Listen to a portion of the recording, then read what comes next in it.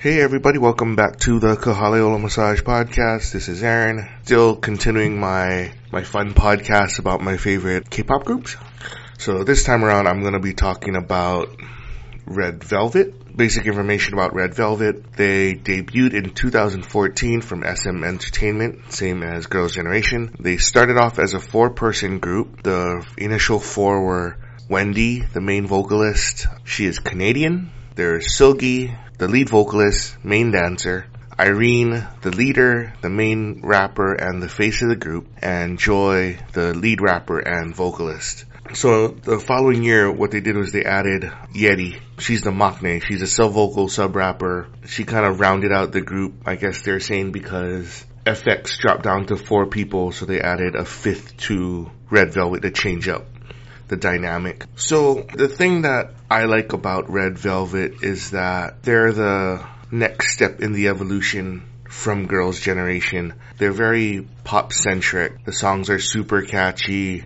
The choreography is pretty good. And what they're trying to toe that line between the cute and sexy, and that's why they were given the name Red Velvet, because the red side of them is the cute, fun side, and then the edgy, sexy side is the velvet portion of that. So again, 5 people in the group, so it's a smaller unit than Girls' Generation, so they can centralize their talent. They can use their members appropriately. In terms of the singing, their 2 heavy hitters are Wendy and Seulgi. Those 2 are my biases in the group. I can't figure out which one I like more. Wendy seems really nice. Seulgi is just like a cute teddy bear. She looks like she has resting bitch face, but she's really super nice.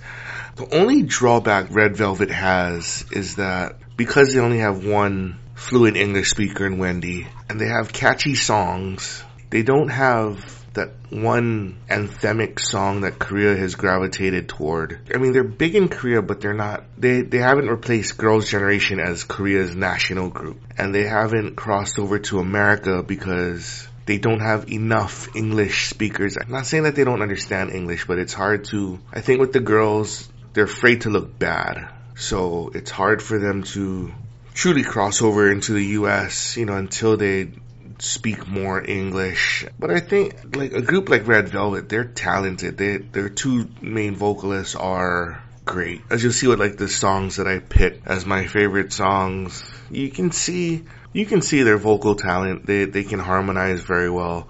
First song I picked was Dum Dum because it's just an earwig. It sticks in your ear, doesn't let go. Every time somebody does something stupid, you can sing the chorus. The next song, Bad Boy, it just is total reminiscent of like some R&B, some of that good R&B stuff from the 90s. And if you like that style, you like Bad Boy. Power Up just sounds like they were just having fun playing with video game sounds throughout the thing. That's why I enjoyed it. And then I kind of found that song, One of These Nights, with all their up-tempo stuff. They sang this ballad, and I thought it was a pretty good, nice sounding ballad. So feature-wise, I really only found songs involving Wendy or Seulgi. The first one I picked was Kangta featuring Wendy and Seulgi. It's called Doll. It's kind of a duet in a way. It really shows what Wendy and Seulgi are capable of. Like I think with Red Velvet, they can't really go too far with their vocals, but when they're doing solo stuff, they can really